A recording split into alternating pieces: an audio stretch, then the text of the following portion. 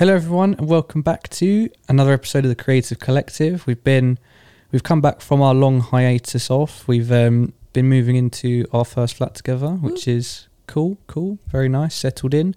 And yeah, it's about time we got back to things. We'll be starting a new series called Our First Time, in which we will be watching all the classic films you can think of in cinema history for the first time. Kicking it off with The Shining from 1980, directed by Stanley Kubrick. This psychological horror follows the family of Jack, Wendy and Danny as they look after a hotel called the Overlook Hotel.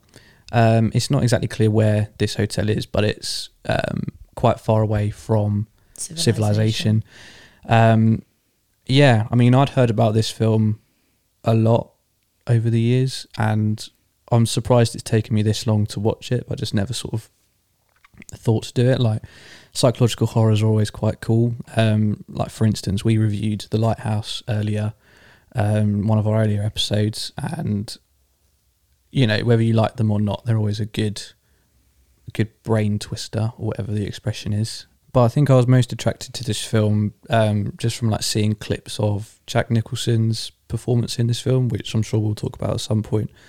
But I think that's always like, no matter what sort of films you like, seeing someone sort of unravel mentally or just give such an out there level of performance is always interesting to watch, delivery or not. And that's one thing that I suppose you could say carries films like this, is the characters. And again, there's more to be said about that with The Shining. But yeah, what's your take on that? So I had heard of it, but I wasn't really interested in that kind of genre. And there was nothing that was kind of binding me to classic films. I'm such a fan of quite a meaningful storyline plot, nothing too abstract. So this was completely the opposite of my kind of taste of film. So it was really surprising, but you're completely right. Watching Nicholson, attack that character and him unraveling in that mental kind of insanity was super interesting to watch, although it really quickly went from 0 to 100, which was confusing. So was his performance enough for you to be interested enough, or to... Yeah, I think it was interesting. It was enough, because it's just not my preference of plot is all how it unraveled. But the way he attacked the character, like his facial expressions themselves kept you on edge. And it was still interesting. I read that Kubrick had said, someone asked him, can you explain, someone in the crew, can you explain to us, like the meaning? So I can't explain it to you, like it's a ghost film. There's no meaning. I don't even understand it, which is exactly what we talked about The Lighthouse. That's what I got out of it, yeah. That's what I got out of it as well. Like, that's what you can get out of it. You can make these, rational suggestions and theories, but that's all they are, theories. The film is a product in and of itself. So that's just what it is, and that's just how we have to take it. And that was the same with The Lighthouse. Obviously, the same genre. So it does have that familiar feeling, but it is definitely such an unsettling film. I mean, the music itself, the strings, they penetrate. Like, it is so... full of innuendos.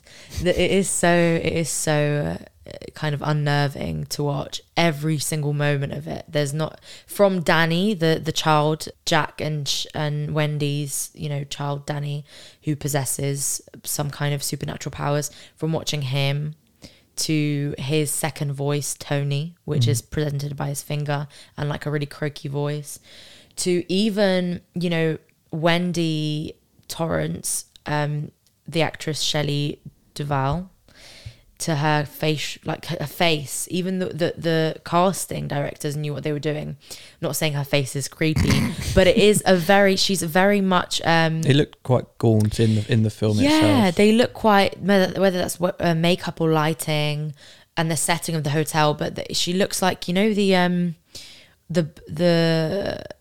bride, what's the film called? Not Corpse's Bride. Corpse's Bride.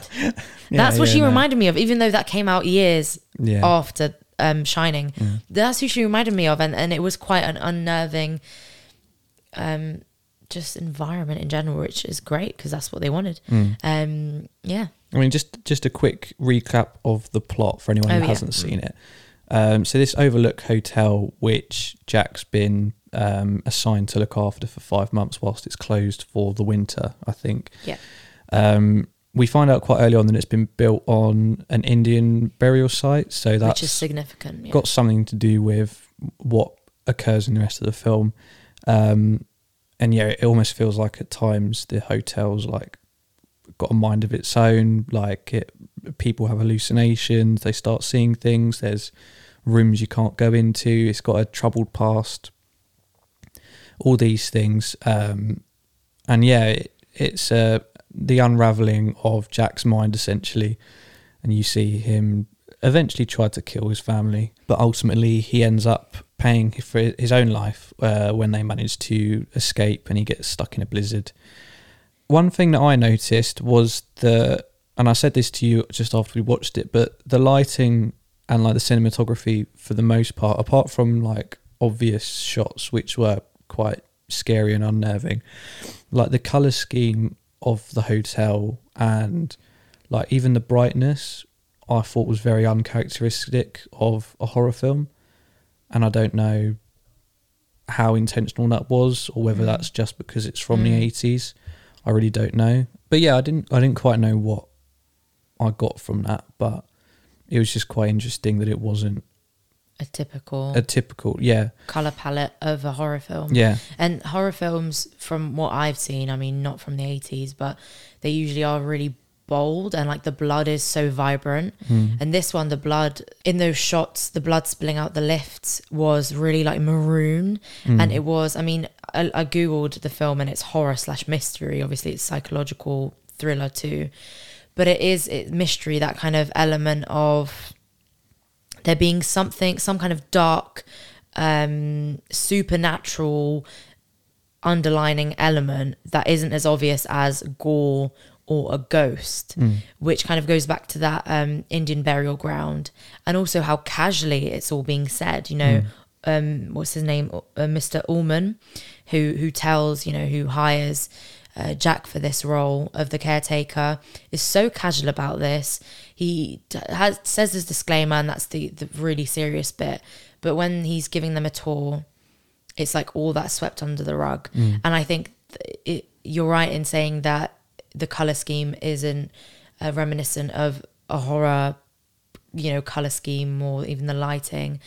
It's so naturalistic almost. It's embedded in this normality, which makes it even more surprising when he turns crazy, because you see him go from day to day. Oh, you know, he's at his typewriter, which he stays at a lot of the time. We don't actually see him do any of the work he's being assigned to, which is really interesting, and we'll come back to that. But he's stuck at this typewriter and he just goes absolutely crazy. I mean, we were both shocked at that scene where his wife comes in and he just throws emotional abuse at her, verbal abuse too. And we're just like, where did this come from? Like, we go from this lovely car ride where they're just chatting. I mean, I got the impression from the car ride that they didn't have a happy marriage. Yeah. Because whenever she asks a question, he's like, he shuts her down. Yeah. Well, he like almost like, you almost see him like roll his eyes to everything she says, kind of thing. And he's very like, like standoffish, like, let's just get there, shut up, kind of thing. Yeah. But I mean, that's another point that didn't do it for me. Is it didn't feel like there was enough character development, like completely. I didn't really feel invested in any of them. No. Like, obviously the main protagonist by the end of it is Wendy, but I didn't really, as you said, like, it's a 2-hour film, like pretty much 2 hours, and yet it feels like not a lot happens apart from like the big ending where everything's like gone to shit. So for the first like hour and 20 minutes, like things are happening, but you don't really feel like you're getting to know anyone, or you don't feel like you're uncovering much. Which is crap, because if it's a mystery film, yeah, exactly, like, and want to know, but they don't hand you that on the plate. It's often presented in visual kind of aids through the typical like presentation of the twins, and and the you know, the, what is it, red room murder. that's written, and it's reflected in the mirror later on to read murder, and all these kind of psychic visions. But other than that, you're left to piece it together. And then it's also like, what was really interesting was Jack's descent into his insanity, and he goes into the ballroom and he's chatting with the bartender and there's no one there. And what does that mean? And he knows him, and you're kind of left to think, what? How has he didn't even meet the caretaker, his predecessor, right? And he meets him at the party in his visions or whatever dream state he's in. And he's actually told, you've been the only caretaker. Yeah, you've always been the caretaker. Yeah. And then obviously at the end you see that picture of Jack, but it's like from the 1920s. From the 20s, yeah. So yeah, obviously that's sort of where all of these which I read a theory about that. Come in. Yeah, I mean, I bet they're interesting. Yeah, they are. You know, I feel like the people who have come up with these theories obviously really enjoy the film and have gone back over it multiple times. But like, honestly, I don't really feel the need to do that. And it's not because I feel like I've sussed it, but it just didn't have enough going for it for me to keep wanting to come back.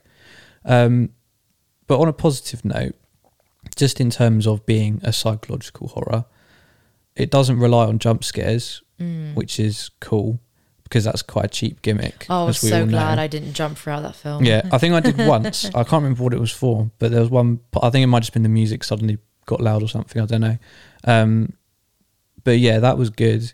But also, going back to what you said earlier about like people just saying things quite casually, and I think that kind of, I mean, I don't know what you think, but in terms of like adding to the spookiness of the film, when like weird things or bad things happen and people either react to it not how we expect or not at all, that can, like, do you feel like that adds to it? Like, drawing comparisons again to The Lighthouse, Robert Pattinson's character has all this weird shit happening to him, but he never like shares that, or never outside of that scene mentions it.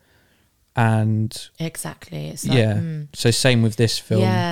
Yeah, and it adds to the fact that, it could just be all in their head, and therefore they don't confront it because it's just their reality. No one will understand that. But in terms of like the factual stuff, so Mr. Allman actually telling them, this is on an Indian burial ground, your predecessor murdered his family and now you're going to be living in that environment.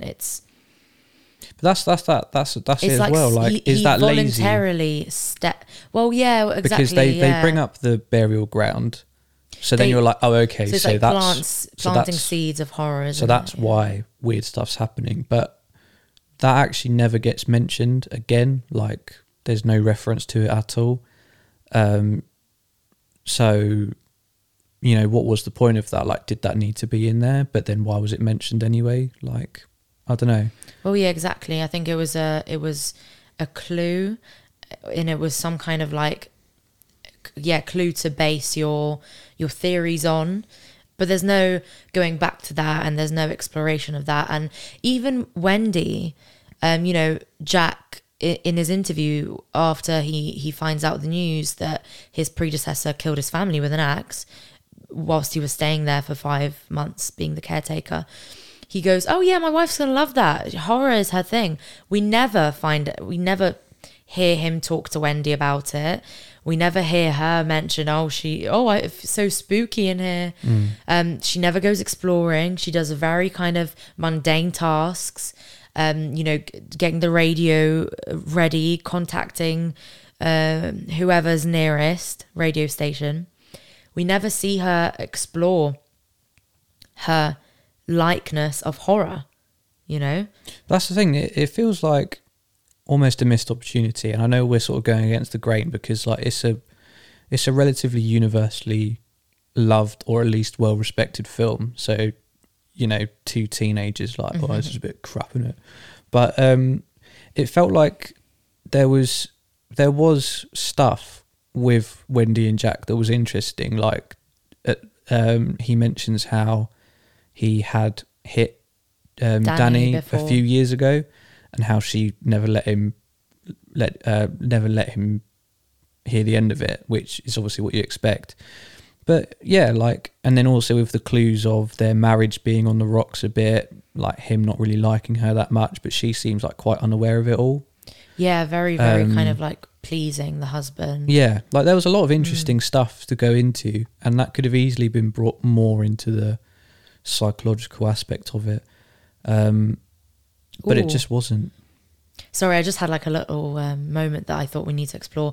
The woman in the bathtub who went from, you know, it was room 237 still, yeah? So she went from like being this beautiful young woman, naked, them starting to kiss, and him having her in arms, looking in the mirror, and her body turning old and decaying. That was really interesting, because that was kind of, we're talking about the relationship that could be interpreted as him wanting to be with other women, wanting to have an affair, wanting to leave his wife, but then being kind of punished with that visual image, or even punished for the thought of wanting another woman, and that Wendy's not enough for him. But I wonder what you think of that. Like, what does this woman like symbolize? Yeah, I mean, I don't know how in much his the book tells you. insanity. Yeah, well, I'd love to know. Yeah, it's his insanity, isn't it? Like, but I don't know. Like, could it be his mum? Like, I don't know. I mean, that's the thing. Like, you've always got to be careful, because we're kind of like, oh, we didn't get it, or like, at least that's how I feel. Like, oh, I didn't really get it, so therefore this is stupid. But at the same time, that's kind of the point again, and we are having conversations about it and trying to suss out what things mean. So, like, does that mean it's really good? Or I think, yeah, exactly. I mean, the fact that it's labelled a psychological horror and we're talking and we're discussing is exactly correct. And it might not have been Kubrick's ideal, because he says, you know, I don't understand it myself. But that's the point of it, I think. The fact that he doesn't understand it. He's made this for the sake of making it. Whatever it means, he definitely had ideas, because you can see those ideas. But everyone's not two people. They're not going to have the same reaction anyway. But the fact that we're questioning it, that means that the film has fulfilled the genre of psychological horror. yeah, So in that sense, yeah, it's good. But we haven't read the book, and I haven't watched any other Kubrick films. and we weren't alive or watched it when it came out, which I think is important. Like, this is like 40 odd years ago. Cinema was way different back then. Even things like the quick zooms that happened. Oh god, the quick zooms. Yeah, I mean, that's the thing. That Like, was so jarring. yeah, like even now, like you said it, but like I can recognise that it's quite. I mean, I don't know if you'd say it's cliche, but for me, I feel like it's quite a cliche. Yeah, I cringed when I saw it. I was like, "Ooh." Yeah, like it's so. They did that? It's almost become a parody, but you've got to kind of put it into context. And I feel. I mean, I might be speaking out my ass, but I feel like that was one of Kubrick's like signature shots. I'm not 100% sure. So maybe back then, for audiences watching it, like it would have been quite dramatic, and you know, when it zooms in on the dead body and stuff like that, that would have been quite scary. But for us, like as Gen Z watching it, it was quite like Yeah. a bit of a tongue-in-cheek moment. But I think that speaks like more widely just for how we would view the film as opposed to people who've like watched it since they were kids. Like, we don't have that nostalgia, and I'm not saying that nostalgia's bad or clouding your judgment or gives you a bias, because at the end of the day everything's biased, but yeah, like it's from such a long time ago that I think it's almost impossible for us to Have a fresh to like perspective. understand, to tell people who watched it back then or have watched it over their lives that it's not that good. Well, completely. Purely because, you know, we've come from a different era of cinema and see Yeah. new things. Absolutely. It's just a bit underdeveloped is all. Yeah, like, you know, he could have improved it if he'd have listened to us. But Kubrick, you want some notes, Han? yeah, but Him turning in his grave. Oops. yeah, I mean, have I seen any other Kubrick? Oh, I've seen Full Metal Jacket, which is a film we can probably do as well. It'll be your first time, not my 1st time. But yeah, Kubrick certainly has many for us to go through, as well as many other directors out there. And yeah, we're looking forward to watching some more. It was, for sure, overall, it was a pleasant experience. Somewhat. Not the right word. Yeah. Interesting, intriguing. Intriguing But to not see enough. how things were done back then. Oh, completely. But in terms of, you know, just the film on its own, probably not going into one of our top 10 lists anytime soon. No. What would you rate it out of 10? Well, I mean, we're setting a precipice with this one, aren't we? We've got to be consistent. So what we do out of 10? Are we doing decimal points or? Yeah. Yeah. Ooh, I don't know. I feel like, I mean, if any Kubrick fans get hold of this, they're probably going to hate us for it. Apologies. Yeah. I'll probably have to go for like a 7. I think that high, jeez. Well, I think purely, I mean, just because I don't like it that much, I'm not going to deny that it's like obviously a classic of cinema. Yeah, and there's obviously... I'm going to deny it though. Ha. Wow. If you're going to take that on, good luck to you. But like you can see, like there's so many pop culture references of like the twins. Like I've seen that pop up in so many different, like more recent pop American culture. Horror Story, for example. Yeah, like even in things like Family Guy, like references to that. So when things like that happen, like you know that it's clearly a staple of cinema. And mainly just because of Jack Nicholson's performance, like with what he had. It's no surprise that this is why it's his like his big role that everyone looks to when they think of his career, maybe apart from like the Joker and stuff like that. But yeah, for him, pretty much alone, just whenever he was on screen, I was sort of tied to him, how electric he was, and I wanted to see what was going to happen next with his character. And any film that can do that, even if all the other characters are lacking, I think is at least a 7. So yeah, 7.5 for me. 7.5. Yeah.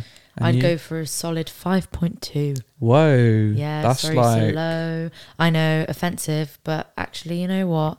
It just didn't tick all the boxes. I wanted to think more. Yeah. I wanted to be like, oh, well, this is why he could have gone crazy. Not just because it's an Indian burial ground and it's like a haunted hotel. I didn't want that to be... I'm not saying that that's the answer because we don't know, but that's kind of what I got from it, that I wanted some kind of twisted, you know, like his child is possessed and that's made him go crazy.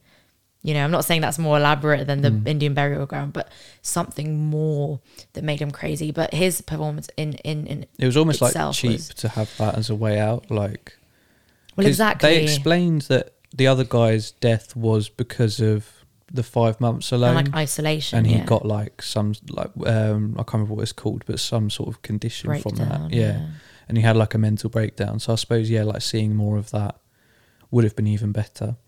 I think a director or Kubrick himself maybe, or even Stephen King, you know, if Kubrick was here with us, but they would have said that that's the point of it, that kind of cinema, we want it to be unexplainable and we want it to be really shock factor. And I think with horror, it matches that. I do understand why you'd mark it a 7 and other people 10 out of 10. But for me personally, like that's just not my type of cinema, and that's totally fine. So is a 5, just so I understand, is a 5 like a low score, or is that an average, score, like dead in the middle of 10? Is that sorry, dead in the middle of 10. Just because I mean, like, is that for you? Is that average, or is that a low score? A low average score, right? Just want to know, because like for me, like a 7 is like an average. Oh right, no, for me like 5 would be lower end of the average, like just about hit. Just because it was kind of, I was a little bit invested, and I was intrigued, and I just kept watching. We were intrigued, but it was never like, it was like we were left unfulfilled, I suppose. Well, exactly. Because, yeah, there was a point, like maybe like a scene before the end where you were like, I hope it doesn't end like this. Oh, I wasn't I? And then Yeah. there was like one little bit more that kind of explained a little bit, but it was, yeah, still just, Unfulfilling. yeah. Yeah. Well, But yeah, that wraps it up quite nicely. Our first time watching The Shining. For the first time. For the first time, yeah. We hope you enjoyed. Obviously, catch us on our Instagram at Creative Collective Pod and our Twitter at create__collect. Go and show all the socials some love. Yeah, please do. Yeah, we're back on the road, and back on the road, guys. We've got lots of things coming up for everyone, so stay tuned. We've also still got our 35% discount code with Pluto Press. So for any radical books that you're on the lookout for, make sure to go and check them out. Put any of the books that you want in your checkout, and then at the checkout of the discount code CCPOD, that's CCPOD, all in capitals, all one word, and you'll get 35% discount off all the radical books you could ever need. 35%, guys. Exactly. It's not a one-time code, and you can use it as many times as you want. This has been The Creative Collective, our first time, The Shining. Thank you very much for listening, and goodbye. Goodbye.